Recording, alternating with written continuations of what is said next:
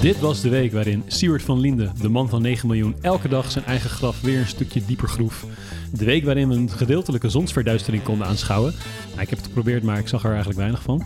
En de week waarin eindexamenleerlingen hoorden of ze al dan niet geslaagd waren. Maar deze berichten zijn voor jou als luisteraar natuurlijk gesneden koek.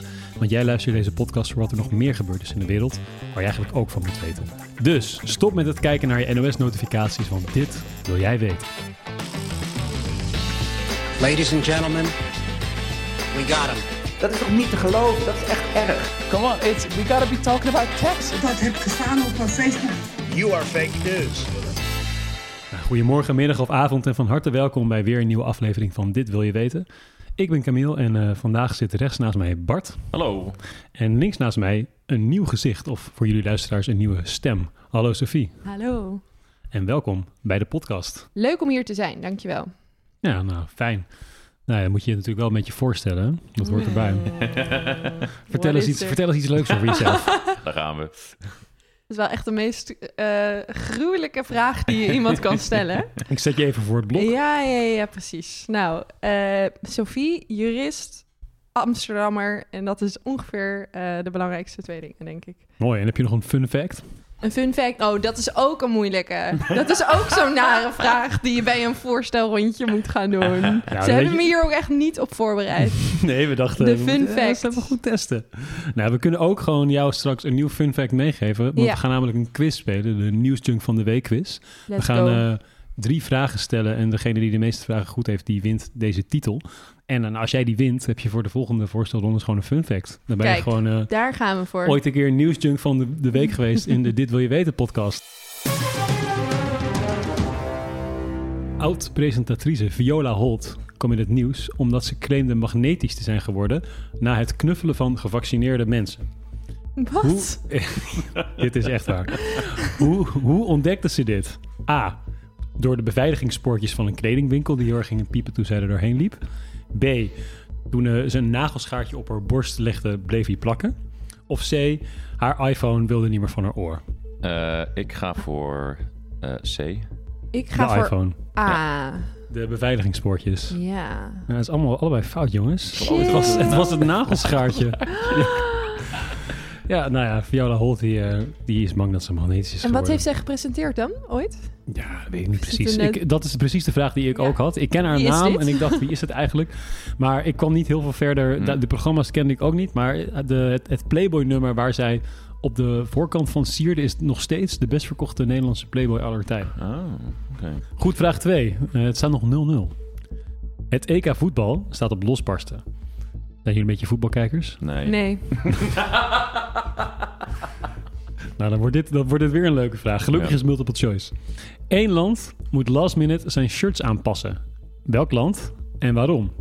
Ja, als jullie het al weten, dan... Ja, iets met de Krim en Rusland. Oekraïne. En stiekem ook Noord-Macedonië. Maar dat is van de eigen supporters moeten het aanpassen. Oh, nou, maar kijk. Dus ik weet niet of je Noord-Macedonië ertussen had gezet. Nee, niet eens. Ja. Nou, dan beginnen we met Sophie voor deze uitleg. Ja, het was Oekraïne en ze hadden wel de Krim opgezet. En Rusland was toen heel erg boos geworden. Maar moeten ze hem nu ook echt aanpassen? Van wie dan? Het was de combinatie van een landkaart waar de Krim inderdaad op stond... en een slogan die aan de oorlog deed denken. Ja. En nu moet de slogan eraf. Leven onze helden, dat was volgens mij de slogan. Precies. En de slogan moet eraf, maar ze mogen de landkaart houden. Dus het is een compromis geworden. Oké.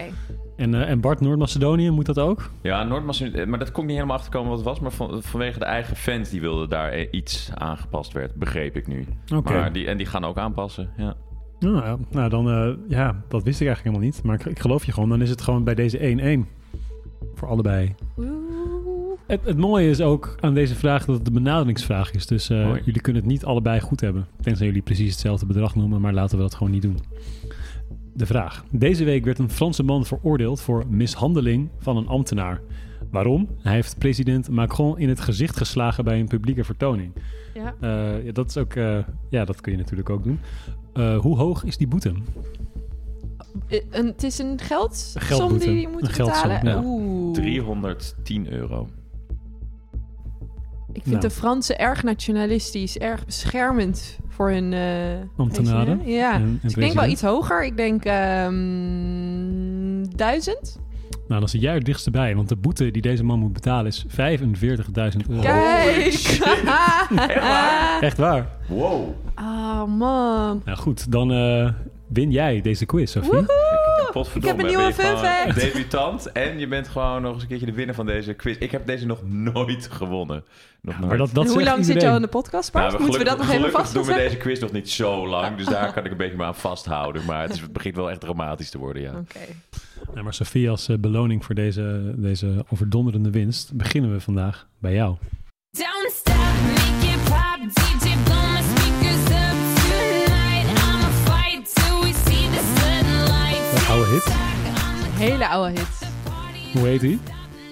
TikTok aan mijn klak. Ja, dat is een banger uit 2009, geloof ik. Van Kesha. Toen was TikTok nog slechts het tikken van de tijd. Maar nu is het natuurlijk een hele populaire app. Mm-hmm. En in 2020, dus vorig jaar, het jaar van de pandemie, is het de meest gedownloade app ter wereld. Ik word nog wel eens uitgelachen met het feit dat ik een TikTok-account heb. Van waarom zit je op een tiener-app? Maar... Want even voor de luisteraars, hoe oud ben jij? Ik ben 25. Ja, dat is net iets te oud voor dat is net iets te oud voor TikTok. Klopt. Maar I'm proud. Very proud. Oh. TikTok. Maar jij had ook een TikTok-account, toch, Camille? Stiekem wel. Ja, en hoe... Op mijn 28e verjaardag. Ja, Kijk. Ik denk dat er gewoon stiekem heel veel millennials best een beetje fan zijn. Ja, tuurlijk. Maar wereldwijd zitten er 850 miljoen mensen op deze app. Dus het is echt best niet te onderschatten. En er is dus ook een hele wereld die voor vele van onze millennials nog een beetje verborgen is. Deze week stond er in de New York Times een heel interessant artikel dat TikTokkers, want ja, als je een carrière hebt op TikTok, wat dus zeker kan, net zoals je een carrière ondertussen kan hebben op Instagram als influencer, kan dat gewoon ook op TikTok. En dat wordt voornamelijk gedaan door Gen Z, de generatie een beetje onder ons. Hoe oud zijn die mensen ongeveer, Gen Z? Gen Z is... dus iedereen die geboren is na 1995 of zo, of 98 is het volgens mij. Volgens mij is dat het afkamppunt. Ja. Dus het zijn een beetje de 18-jarigen nu. Maar voor wie dacht dat burn-outs alleen voorkomen op de Zuidas... Gen Z, de TikTok-creators zijn ook burnt out, opgebrande. En dat stond heel erg groot. Een heel interessant artikel. Want je denkt, hoe kan dat nou? Maar je bedoelt niet Gen Z, maar de TikTokkers. De TikTokkers. Die zijn dus burnt out doordat ze zoveel aan het TikTokken zijn... of door alle content die aan het creëren zijn? Dat komt op hetzelfde neer. Je moet wat meer je TikTok gebruiken, Camille. Ik ben gewoon een loerder. Ik krijg gewoon al wat kijken, geen overspannenheidsklachten. Van het kijken moet je in principe alleen maar heel erg blij worden. Van deze mensen moeten... die zijn eigenlijk per ongeluk ook vaak heel bekend geworden. Het algoritme van TikTok is namelijk anders dan alle andere social media apps. En de reden waarom het zo populair is. Iedereen, wat je ook zeg maar de meest onbekende mensen... kunnen door dat algoritme opeens heel erg opgepikt worden. Waardoor een random filmpje van iemand met 0 volgers... opeens miljoenen likes kan krijgen. En dat is in principe het leuke van die app. Mm-hmm. Iedereen kan in één keer bekend worden. Maar zorgt er ook voor dat je als influencer... dus iemand die een grote following heeft op die app... in één keer er niet meer toe kan doen. Dus de druk bij die mensen om constant content te creëren... die het goed doet, is heel erg hoog. Want ondertussen... verdienen ze hier gewoon hun geld mee. Ja, want ik wil net zeggen, de mensen gaan hier echt hun geld mee verdienen. Ja, zeker. En even als niet-TikTokker, want ik ben 30, ik ben nog wat ouder. Ja. Maar ik heb niet eens een account. Dus heb je volgers wel? Is ja, dat wel? Ja, je hebt zeker volgers. Okay, ja. Maar als jij nu een account kan maken, dan kan het zomaar dat opeens dat filmpje in één keer opgepikt wordt. Ja. Je kan er gewoon helemaal niks aan doen. Je hebt heel weinig om handen... om ervoor te zorgen of het nou populair wordt of niet. Ja. Maar goed, mensen met veel volgers... hun filmpjes doen het natuurlijk beter... dan de gemiddelde... dan die van Camille of mij. Ik dans al zoveel. Maar er zit gewoon heel veel onzekerheid aan vast. En deze jongeren die geven dus echt toe... ik ben hier depressief van aan het worden... Ze hebben natuurlijk ook geen enkele arbeidsrechtelijke bescherming. Nee. Je bent een soort super ZZP'er. Ik vind dat wel leuk werk. Of een leuke vraag. Is het werk? Ja, absoluut. Je kan met veel apps kan je verdienen inderdaad. Maar Er zijn ontzettend veel investeerders die hier geld... Dit is Maar echt betaalt TikTok dan deze mensen voor hun views? Of krijgen deze mensen betaald door merken die zeggen van... schud eventjes mijn product in beeld? Beide. Je hebt het TikTok Creator Fund. Dus dat betekent, is op een gegeven moment opgericht vorig jaar. Van je krijgt een paar cent per view. Dus dat levert ze iets op. Maar de grote dollar signs zitten natuurlijk in merken die met hun willen samenwerken. Maar ja, zo'n merk, die scant gewoon een beetje... die vraagt gewoon aan een stagiair... wie zijn de top 10 TikTokkers die ik nodig heb... voor de verspreiding van ons merk... Ja. Die geven niet om die personen heel persoonlijk natuurlijk. Het is gewoon, die zijn het populairst, die wil ik. Nou ja, en je doet het 1 keer wat slechter... en dan is je branddeal dus weg. Ja. Dus en dan zijn je inkomsten ook weg. En je dan kan je huis niet meer betalen.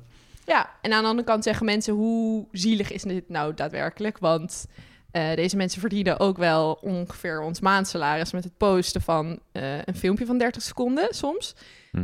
Dus dat is een beetje de andere kant van hoe zielig is het. Maar het heeft best wel voor veel gesprek gezorgd op TikTok en daarbuiten. Van hoe kunnen we deze mensen nou iets beter beschermen? Oh ja, dat is ook een bijkomend iets wat natuurlijk niet zo leuk is. Je bent een internetfiguur, dus je krijgt ontzettend veel haat. Dat kwam ook voor in het stuk van... Dus mensen worden gewoon gepest. Gewoon ouderwets pesten. Ja. Cyberbullying. Ja, andere mensen bepalen jouw hele toekomst. Maar goed, er is dus de gemeenschap is opgestaan. Ja, het is goed dat er een beetje aandacht voor komt, denk ik. Ik denk dat mentale gezondheid natuurlijk sowieso een belangrijk onderwerp is. En dat is ook wel het interessante. Gen Z is super woke wat dat betreft op mentale gezondheid. Zij zijn een generatie waar daar ontzettend veel over gepraat wordt. En als je het vergelijkt met... de boomers, ik zeg maar even. Of de millennials. Ze staan super erg stil bij al hun childhood trauma. En een soort van, daar wordt echt super veel over gepraat. Dus juist dat ze er toch... ze zijn er ook voor gewaarschuwd door hun fellow creators. Maar toch, zijn ze nu een beetje ongelukkig en houden ze ermee op. Want zij groeien dus wel eigenlijk op in een maatschappij die ZZP'ers niet heel goed behandelt. Is er ook al een soort van roep om vakbondsvorming of meer eerlijke behandeling? Of zien we dat eigenlijk nog niet? Dat zien we nog niet echt. Het is natuurlijk ook wel een verschil, omdat in Amerika heb je sowieso... is natuurlijk zo'n heel andere situatie dan hier in Nederland. Ik kan me voorstellen dat in Nederland daar wel... Mocht de noodzaken echt blijken, meer ruimte voor is. Maar in Amerika is het natuurlijk op en top individualisme daar. En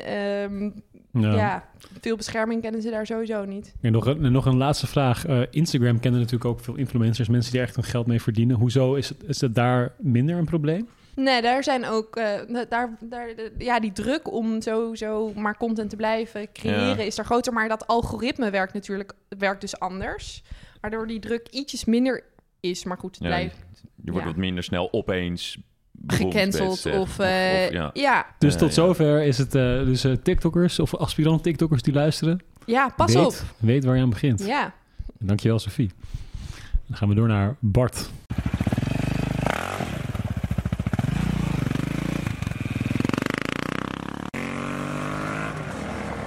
Lekker motortje. Zeker. Heb je enig idee waar je naar zit te luisteren op dit moment? Ja, een motorgeluid. Ja, ik zoals jullie niet naar voetbal kijken, weet ik niks van auto's, motoren. Oké, nou, ik hou het nog even geheim wat het is. Want ik ga opeens een sprongje maken naar iets heel anders. Namelijk naar Defensie. En dan bedoel ik niet het tienerblad. Maar ik bedoel de mannen en vrouwen die met geweren en ander materieel de wereld, laten we zeggen, een veiligere plek maken. Maar ja. Zoals sommigen zouden zeggen. Zoals sommigen zouden zeggen. Het leger. Het leger. Want namelijk, dit voorjaar is er een rapport namens een x-aantal linkse Europese politieke partijen gepubliceerd. Die hadden daarom gevraagd. Waaruit blijkt dat de Europese legers, de Europese defensie-eenheden, 25 megaton aan CO2 uitstoten per jaar. Dat klinkt heel veel, maar plaats het eens in perspectief. Ja, plaats het in perspectief. Nou, Nederland als geheel, als land, stoot ongeveer 160 megaton aan CO2 uit. Maar 25 megaton is hetzelfde als wat Jordanië met 10 miljoen inwoners uitstoot. En het is misschien goed om dat te nuanceren, want een derde van deze uitstoot gaat naar de Franse legereenheden. Maar de Nederlandse defensie is verantwoordelijk voor 1,25 megaton, oftewel 0,7% van de Nederlandse uitstoot van het totaal per jaar. Dat is nog best veel. Dat is eigenlijk nog best veel. Het is net iets minder dan een kwart van wat Tata Steel, die nu heel erg in opspraak is, ongeveer uitstoot. Maar Defensie die dus allemaal uitstoot, er is nu geen oorlog of zo. Dus wat zijn ze dan, waar komt het vandaan? Ja, nee, het is goed dat je het zegt. Hun verdeling is als volgt. Zij spenderen ongeveer 40% van hun energie aan vastgoed. Moet je bedenken aan kantoren, werkplaatsen en verschillende basissen die er zijn. En 60% gaat naar in de regel fossiele brandstoffen, brandstoffen voor voertuigen, schepen en voor het vliegen. Maar het is wel interessant om te weten waarom moest hier onderzoek naar worden gedaan? Want ik bedoel, ik noemde net eventjes Tata Steel, maar ieder ander groot bedrijf, bijna altijd kan je wel daar inzien. Wat is de uitstoot van dat bedrijf, of wat is de uitstoot van een overheid of een gemeente of whatever. Nou, tot 2015 was geen enkele legereenheid ter wereld in principe werd verantwoordelijk gehouden voor zijn CO2-uitstoot. Die werden uit bijvoorbeeld het Kyoto-protocol, al die verdragen werden ze uitgehouden. En sinds het Parijsakkoord moeten ook legereenheden voldoen aan de doelstelling van het Parijsakkoord, namelijk dat we halverwege de 21ste eeuw, in 2050, CO2-neutraal willen zijn. Super laat als je bedenkt dat al die verdragen al ergens in de eind jaren 90 zijn.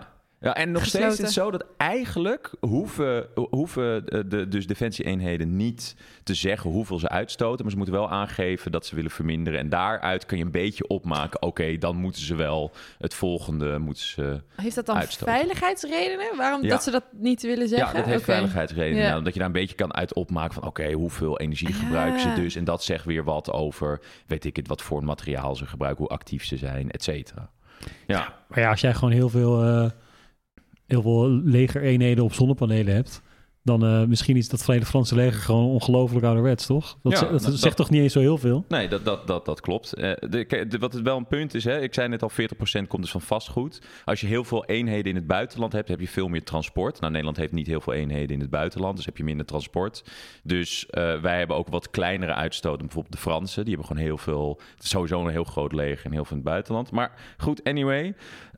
Ik dacht gewoon, toen ik dit las, oké, wat doet eigenlijk het Nederlandse leger dan? Wat voor plannen heeft de Nederlandse defensie? En dan kom ik eigenlijk best wel in een leuk, ik vind het zelf heel leuk, maar ik moet wel van te zorgen, ik ben een beetje bevooroordeeld, want ik heb een tijdje bij de Nationale Reserve, dus onderdeel van de landmacht, heb ik gewerkt.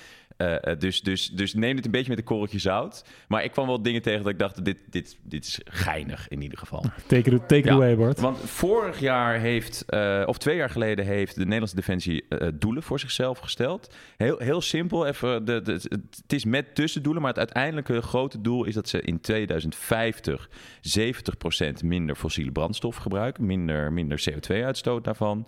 En dat ze in 2050 dat alle kampementen zelfvoorzienend zijn. Oké.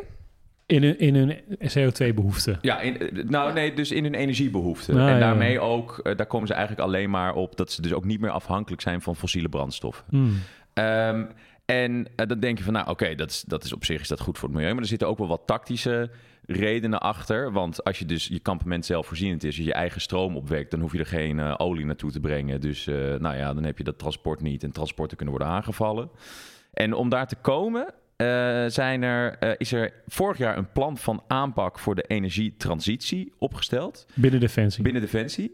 En daarvoor hebben ze nu de komende 2 jaar, er zijn allemaal pilots en allemaal soort van gekke tussendoeletjes gesteld. Dus bijvoorbeeld, dat zijn ze nu aan het doen. De allereerste hybride quad ter wereld wordt nu in Nederland gemaakt. Want dat blijkt... Een plug-in quad. Zeg je? Een plug-in quad, inderdaad. Want dat blijkt, er is gewoon super weinig materiaal op de markt. Het is gewoon heel weinig wat nu op zonnecellen loopt, zullen we zeggen, of elektrisch is. Dus dat zijn we zelf aan het maken. Er is het zogenaamde Neder-Drone-initiatief. waarbij drones op waterstof vliegen. Jeetje. Landmacht heeft contract afgesloten met de Lightyear One. Het is een volgens mij een Nederlands autobedrijf. In Delft ontwikkeld zijn auto's die op die zonnepanelen Ik wou hebben. net zeggen, dit klinkt allemaal heel erg als Delft. Ja, heel Al erg deze als Delft. initiatieven. Heel Dat is wel technisch. geinig. Het is Ja. veel van eigen bodem. Ja. Er vliegen een x-aantal straaljagers voor een heel klein deeltje nu op biobrandstof, op frituurvetten. Ze gebruiken de zogenaamde green energy mill. Dat is een soort windmolen samen met zonnepanelen. En het allerleukste wat ik vind, ze zijn vorig jaar of 2 jaar terug, zijn ze naar de Zwarte Cross gegaan om te kijken hoe je een duurzaam kampement kunt opbouwen. Want blijkbaar de Zwarte Cross is helemaal CO2-neutraal blijkbaar. Vet. Dus ik zie al voor me tussen al die rockers, al die militairen een beetje. Oké, en how are you guys green? Dat zie ik al helemaal voor me. Dus eigenlijk best wel... Dus ze nemen het echt serieus. Ja, ze nemen best wel serieus. Maar ook wel op een Nederlandse houtje touwtje manier. Ja. Komt het Ja. op mij over. Maar daar kom je dus een beetje op het probleem. Dat er is gewoon heel weinig. Hè? En even voor je beeld, ik heb allemaal kamerstukken en al die rapporten doorgelezen. Ja. En waar je wel Zo. achter komt. Het is allemaal super klein grut. Allemaal klein materiaal. Hè? Dus het is zo'n drone, super klein. Een quad is redelijk klein. En ze zijn ook aan het kijken naar bijvoorbeeld sleepbootjes, dat die misschien op, weet ik het, elektrische motoren... Maar gaat dit nou echt verschil maken? Want van Ja. één zo'n quad... Ja. Elektrische tanks, dat zou wat zijn. Ja. Nou, precies. Maar dan kom je een beetje op het probleem wat je ziet met gewoon de huidige techniek. Dat zie je ook, hè, dat weet ik. Ik werk bij KLM, bij de duurzaamheidsafdeling daar. En dat is echt een probleem ook bij vliegtuigen. Naarmate iets dat zwaarder wordt, heb je meer energie nodig om alleen maar ook al dat gewicht te vervoeren. En vaak, denk maar aan batterijen van elektrische batterijen, die zijn zwaar. En naarmate je dus zwaarder wordt, heb je meer elektrische batterijen nodig. Waardoor je zwaarder wordt, heb je meer elektrische batterijen nodig, et cetera, et cetera. En dat is waarom ze nu volgens mij met heel veel klein grut aan het werken zijn. Maar ja, wie weet dat dat in de toekomst verandert. Ja, gaan ze het halen, 2050? Ja, dat is een hele goede vraag. Wat ik wel heb meegekregen is dat gewoon de budgetten, voornamelijk in Nederland, zijn gewoon heel klein. En ook bijvoorbeeld dingen zoals gebouwen, die worden dus niet in die doelstellingen genoemd. Hè, worden kampementen genoemd, niet gebouwen. Maar heel veel defensiegebouwen zijn heel erg verouderd. En het kost gewoon heel veel geld om die bijvoorbeeld te verduurzamen. En dat geld is er gewoon nu nauwelijks. Dat is ook een verkiezingsitem, toch? Of er wel meer geld naar defensie zou moeten gaan. Al jaren. Ja. Hè? Nederland zit in de NAVO.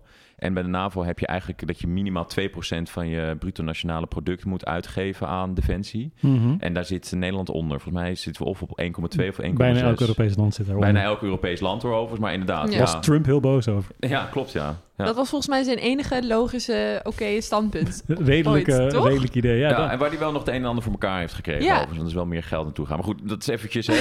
het is maar even de vraag of je kan ook pacifist zijn en vind je het allemaal verschrikkelijk. Maar ik vond het wel geinig om te lezen. Maar het is inderdaad denk ik wel een lange weg. Ja, het klinkt alsof er heel veel goodwill is. Dus laten we hopen dat die transitie ook defensie niet voorbij laat gaan. Ja, wie weet. En in ieder geval binnenkort elektronische quads. Ja. Dat geluid wat je net hoorde, hè, dat gaat dus weg, beter gezegd. Dat was de link. Ik wilde dat nog even vragen. Nou, dat is mooi. Dankjewel, Bart.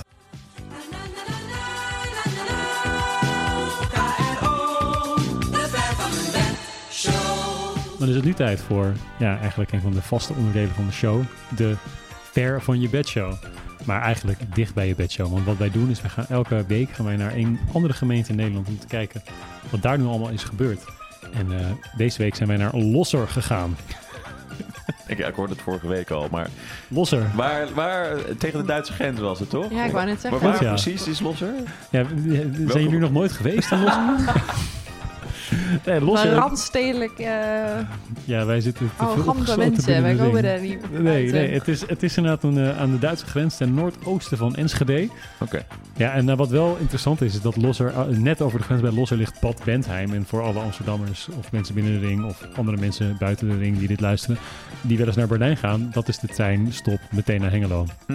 Nou goed, dat is dan niet over Losser. Dus ten noordoosten van Enschede op het randje van Nederland. 22.000 inwoners, schoon aan de haak. 100 vierkante kilometer gemeente. De inwoners heten Lossenaren. Ik zou Lossers of Losers eigenlijk leuker vinden. En hun bijnaam zijn de Bekkensnieders. Waarom? Dat heb ik niet kunnen vinden. Maar de Bekkensnieders. Maar goed, er gebeurt natuurlijk nog best wel wat in Losser. We hebben de Tubantia, de Twentse courant, die kan mij alles vertellen over wat er in Losser gebeurt. Er is namelijk vanochtend breaking news. De hondenbelasting in Losser is afgeschaft. Kijk. Dus What? alle Holy shit. hondenbezitters in Losser die dit luisteren, die kunnen hun hart ophalen. Je hoeft gewoon geen belasting meer te betalen voor Vicky. Maar er zijn eigenlijk heel veel gemeentes die geen hondenbelasting meer hebben. Dus Losser gaat mee in de landelijke trend. Ja. Een vooruitstrevende Maar gemeente. de begroting van Losser scheelt er toch wel €230.000 per jaar. Het is wel... Waar gaan ze dat vandaan halen? Dat werd niet gezegd. Dus we hebben nog huiswerk, bekkensnieders en die €230.000. Ja. Grote vraagtekens. Grote vraagtekens. Grote Maar goed, nu is de vraagtekens. vraag denk ik vooral, waar gaan we volgende week Waar heen? gaan we volgende week We naartoe? moeten Ja. eventjes... kijk, nee, godverdomme, je hebt gewoon het rad hier al staan. Ja, dat hebben wij helemaal in die twee trappen ja, het is getild. zo grappig. Ik heb het zo lang al niet meer gezien. Jezus, je hebt het wel heel hard eraan getrokken. Ik had er zin in. Je hebt er zin in, ja. Volgende week gaan we naar Buren. Buren! Hey, buren! Ja, het lijkt in Brabant te liggen. Oké. Geen... Nou, ik ben heel benieuwd. Ik ben blij dat deze niet in de nieuwsquiz zat. Nee, heel goed. Volgende week Volgende week. horen jullie er alles over. Maar voordat het volgende week is het nog deze week. En gaan we naar Sophie. It's not easy being green. Having to spend each day the color of the leaves. Ja, jongens, it's not easy being green. Ja. Gaan we het over de Muppet Show When I hebben. think it might be nice. Helaas niet. We gaan het over greenwashing hebben. Mhm. Favoriete onderwerp van de podcast. Ja, misschien al vaker voorgekomen. Maar het is toch weer het nieuws geweest. Het is namelijk zo dat de ACM, de Autoriteit Consument en Markt, Oh, wacht, vanaf- wat de ACM?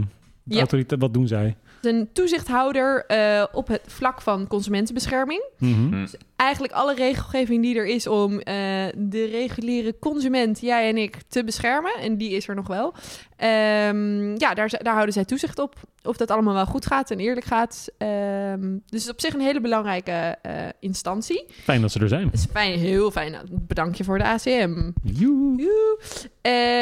Nou ja, wat er nu aan de hand is, of nou al heel lang aan de hand is dat vooral kledingmerken ontzettend goed zijn om mee te gaan met de trend dat consumenten duurzaamheid steeds belangrijker beginnen te vinden. Dus consumenten vinden dat steeds belangrijker, maar dat heeft ook als gevolg dat bedrijven daar gewoon heel makkelijk op inspelen door één blokje op hun website, als jij een leuk kledingstuk koopt, groen te maken en te zeggen het woordje circulair of het woordje groen of het woordje duurzaam, gewoon even er ergens op plakken of we care about the planet, weet je wel, dat soort uitspraken. Zodat jij je goed voelt dat jij t-shirt nummer 32 koopt die je eigenlijk helemaal niet nodig hebt. Maar ja, het was wel groen geproduceerd. Precies. En wat het natuurlijk nu in de hand werkt, is consumentenmisleiding. En consumentenmisleiding mag volgens de Nederlandse wet gewoon simpelweg niet. Het is verboden om een oneerlijke handelspraktijk te hebben. En de ACM heeft dus geregistreerd van, hey, dat gaat nog wel eens fout hier in Nederland. Ze hebben vorige maand een brief gestuurd naar 70 kledingbedrijven en ook nog wat energiebedrijven en zuivelbedrijven van, hey, jullie moeten je eigen duurzaamheidsclaims even goed gaan controleren. Dus goed gaan kijken van, is het wel echt duurzaam? En dan heb je hier 5 handvaten die wij hebben ontwikkeld. Een beetje met inspiratie op Europese wetgeving. Klopt het allemaal wel? Dus heel erg de opdracht gegeven bij de bedrijven zelf. Ja. Van, ga maar even controleren. En midden juni, volgende week, maandag, gaat de ACM beginnen met daadwerkelijk terug te koppelen. Hey, hoe gaat het met jullie? En dan kunnen ze dus ook boetes gaan opleggen aan bedrijven die dat onvoldoende voor elkaar hebben gekregen. Maar hoezo begint de ACM daar nu pas mee? Want ik heb het gevoel dat dit al een probleem is dat al een stukje langer leeft. Ja, klopt. Ze zijn, wat mij betreft, ik vond het ook best laat. Maar het is ook super moeilijk om dit te gaan controleren, denk ik. Want er is geen één universeel keurmerk voor de verslaggeving van duurzaamheid. Er zijn er superveel. Ik bedoel, Primark heeft zijn eigen Sustainable Cotton Program ontwikkeld. En zichzelf de Sustainable Cotton Program gegeven. Ja, ze hebben er wel een paar, Ja, wanneer is iets misleidend? Wanneer is Ja. het een image waarvan je wat misleidend is? Want als jij als Shell zegt van wij zijn duurzaam bezig, want wij compenseren de CO2 van onze tankwagens. Dat zou je kunnen doen. Alleen heb je dan- natuurlijk wel nog wat er in die tankwagen zit. Precies, dan onderbouw je het al wel. Want ze hebben dus 5 regels meegegeven. Dat ze duidelijkheid moeten bieden over duurzaamheidsvoordeel. Precies, dus niet vaag blijven. Het onderbouwen met feiten. Omdat een bedrijf wel eens zegt... we zijn voor 2050 CO2-neutraal. Maar hebben ze het dan over hun product? Of hebben ze het dan over hun bedrijfsvoering? Ja. En dat is vaak heel erg vaag voor consumenten. En daar zitten ze dus nu ook heel erg op. Wat heel goed is... Want bij kleding is het vaak zo dat overproductie helemaal niet wordt meegenomen. Terwijl daar alle CO2-schade in zit. Er wordt gewoon veel te veel kleding geproduceerd. En dan kan een kledingmerk nog zo groen overkomen. En ook daadwerkelijk, weet ik veel, al hun energie compenseren. Maar dan als je dat niet meeneemt, is het alsnog een incompleet verhaal. Maar nu ben ik wel benieuwd. En even ook benieuwd naar jouw expertise als jurist. Want logischerwijs, daar gaat natuurlijk... ik zeg maar even wel, de ACM die stuurt dus naar Bob de Vries BV... van ja, sorry, die duim die op je pakje hebt, dat mag kan niet. Echt niet. Wat gaat Bob de Vries BV dan doen? Want die kan het natuurlijk gaan aanvechten. Ja, nou ja, ACM dus gaat nu controleren. Gaat het wel? En dan mogen zij boetes uitdelen. Die kunnen oplopen tot €900.000 per overtreding. Dan kun je nog beter Macron slaan, maar goed. Sowieso. Of een percentage van je winst. Dus op zich zijn het flinke boetes. Maar ik verwacht als jurist... Ja, je gaat daar natuurlijk... Je hebt ook vaak, die bedrijven hebben natuurlijk een goede legal afdeling. Die gaan daar wel tegenin. En dat snap ik. Maar uiteindelijk, wat ik al zei... je mag in Nederland geen oneerlijke handelspraktijk hebben. En dat zou een onrechtmatige daad op kunnen leveren. Dan moet je het natuurlijk echt bond maken. Maar dan kan je echt door de civiele rechter aansprakelijk worden gesteld. Als het echt veel te ver gaat. Maar ik hoor jou twijfelen. Heb jij hier fiducie in dat hier iets gaat gebeuren? Het is een mooi begin. Nou, ACM, ik hoop dat het jullie lukt als jullie luisteren. Ja, succes voor maandag. Precies. Dankjewel, Sophie. Dan gaan we door naar het laatste onderwerp. En dat is van Bart. Nou, het is al 11:30. Wij gaan lekker aan de wijn. Wij gaan bij de wij gaan bij de 11:30. Kom op. Martien. Oh, zo lekker. Zin in een glaasje wijn krijg ik hiervan. Ja, toch? Hoe drinken jullie wijn? Nee, nooit. Nee? Nee, geintje. Nou. ik was gechoqueerd. Had gekund. We zitten hier met een biertje voor ons. Dat is waar. Maar ik ben wel even benieuwd als jullie een flesje wijn voor jezelf... of misschien voor anderen of als cadeautje of zo... wat is denken jullie een goede prijs... vanaf wanneer zeg maar een wijn wel lekker is... of dat je denkt van nou, die durf ik wel een gokje te wagen... dat die redelijk goed is? Ik zou zeggen €7,50. Okay. €7. Ja, oké. Ja.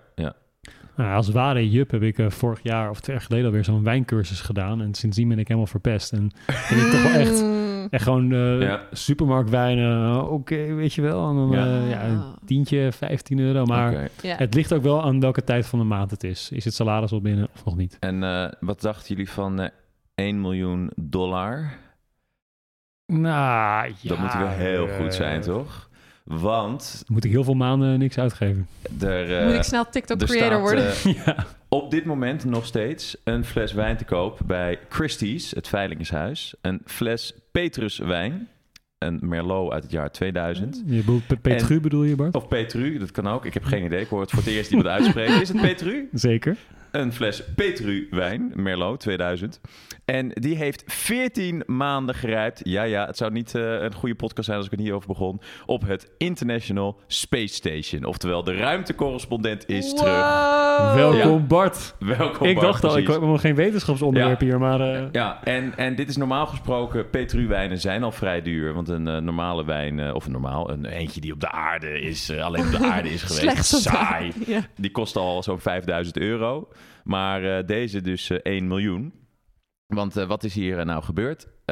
Een start-up, natuurlijk een start-up. Genaamd Space Cargo Unlimited. Heeft Elon er iets mee te maken? Nee, Elon Musk heeft... misschien is hij de investeerder in, maar hij is niet oprichter in ieder geval. Deze start-up die is geïnteresseerd in hoe voedsel en planten, hoe die het vergaat in de ruimte. Want die willen dat gaan vervoeren in de toekomst. Mm-hmm. Dus die hebben 12 flessen van deze Petru-wijn de ruimte ingeschoten een dik jaar geleden. Hoe kom je op dat idee, hè? Dat je Maar- echt denkt, dat wordt Ja, maar het zeker mijn vind doel ik, als in je, het dan, leven. als je dan gaat testen of wijn goed verjaart in de ruimte, dan ga je toch niet de allerduurste wijn die je überhaupt kan kopen. Want dan even naar maar Albert Heijn. Ik zal je Ja, even vertellen ja. waarom ze dat hebben gedaan. Dus die wijn die is dus begin dit jaar weer geland ergens in de oceaan of zo. Waarom ze met wijn zijn begonnen is omdat deze ene fles, die moet ook dienen als investeringskapitaal voor hun. Dus zij hopen dat ze ook veel meer dan $1 miljoen ermee ophalen, zodat ze hun onderzoek kunnen doorzetten. Dus vandaar dat ze niet zijn begonnen met de krop sla. Want ik denk dat je daar minder snel €1 miljoen voor kunt pakken. Maar goed, wel leuk om te weten, ze hebben dus 12 in de ruimte geschoten. Er zijn er 3 geproefd, want ze moesten natuurlijk wel erachter komen of het een beetje, te zuipen was. Ja. En 8 die blijven voor verdere testen ergens in een lab liggen. En het was te drinken. De smaak, is die veranderd? Ja, dat is goed je het zegt, want op 1 maart is natuurlijk in Bordeaux door 11 connoisseurs, denk ik alle 3 die flessen zijn opengetrokken. En die zijn toen vergeleken met Petru-wijnen, dezelfde soort wijn, die dus op de aarde zijn gebleven. En de connoisseurs die omschreven unaniem dat deze ruimtewijn een tikkeltje rokeriger met een wat meer bloemrijke smaak was. Al liep ook één iemand weg die zei, ja, ik kon niet... Het heeft een bepaalde je ne sais quoi, letterlijke quote. Maar het is wel duidelijk dat er verschil zit tussen de wijnen. Oh. Dus het is een unieke ervaring, kun je ermee krijgen, beter gezegd. Wat een werk. Maar leuk. ligt het er nou aan dat zo'n wijn dan gewichtloos is geweest? Of is het gewoon juist het feit dat het in zo'n raket is geweest en weer helemaal naar de aarde moest? Ja. Ja, dat heeft natuurlijk wel invloed op het rijpingsproces. Ja, nou dat is dus een van de doelen. Hè? Dus daar zijn die 8 wijnen die ze dus in het lab houden, die zijn daarvoor om erachter te komen van wat is nou uiteindelijk op moleculair niveau, zullen we maar zeggen, het gevolg geweest van deze reis in de ruimte. Ja, het klinkt allemaal echt absurd, maar ze willen dus ook in de toekomst dus ander voedsel sturen en wijn is een begin. Ja. Maar misschien is het ook wel leuk om te weten dat voor die $1 miljoen, of misschien wel meer, dat is niet het enige, krijg je niet alleen maar een flesje voor. Want deze fles die komt in een koffer ontworpen door Maison d'Art Le Atelier Victor. Dus het is door een Victor in Parijs gemaakt. Samen natuurlijk met nog een andere Petru-wijn die op aarde is gebleven, zodat je het zelf kunt vergelijken. En dit vind ik nog wel het allermooiste. Je krijgt er glazen bij en een opener gemaakt van meteoriet. Wat? Ja. Nou, ze blijven wel in stijl. Maar Ja, Bart, ga jij bieden? Want dit is toch wel jouw droom? Ja, het is jammer genoeg. Het is niet zo'n typische veiling waar je gewoon een beetje à la marktplaats Ja. zo even je bottering brengt. Het is allemaal via, dat heet dan direct sales. Dus ik moet als hoge pief dan gaan mailen met weet ik het wie bij Christie's. Met je koffertje cash. Met mijn koffertje cash. En dat zal waarschijnlijk, ik zal waarschijnlijk vrij snel een domper ervaren. Want, Staat hij al lang te koop? Ja, hij staat al sinds... Daarom zeg ik ook, dus, hij is echt vandaag, hè, we nemen op donderdag op. Maar hij staat sinds een maand al te koop. En er staat er nog steeds op. Dus ik vermoed dat is 2 dingen. Of er wordt veel geboden, of er zijn geen biedingen. Maar ik verwacht de tweede. Heb jij wilde plannen, Sophie? Nee. Nou ja, mocht je hem kopen, ik wil best wel proberen. Ja. We kunnen misschien, ik weet niet wat, hoe heet het ook weer? Crowdfunding kunnen we gaan proberen. Ja, dit wil je weten, crowdfunding. En dan iedereen Kunnen de luisteraars iedereen bijdragen. Precies. Nou, mochten jullie het horen, luisteraars, en denken dit is een idee. Ja. DM ons op Instagram, want daar zijn wij ook te vinden. @dit wil je weten. En dankjewel Bart voor deze inzichtelijke onderwerpen. Dankjewel Sophie. Volgende week zijn we er weer. En vind je dit een leuke podcast? Vergeet je dan niet te abonneren en ons te volgen dus op Instagram. Of ons een berichtje te sturen over dat je graag bij wilt dragen aan onze crowdfunding. En geniet nog even van het weer. En tot volgende week.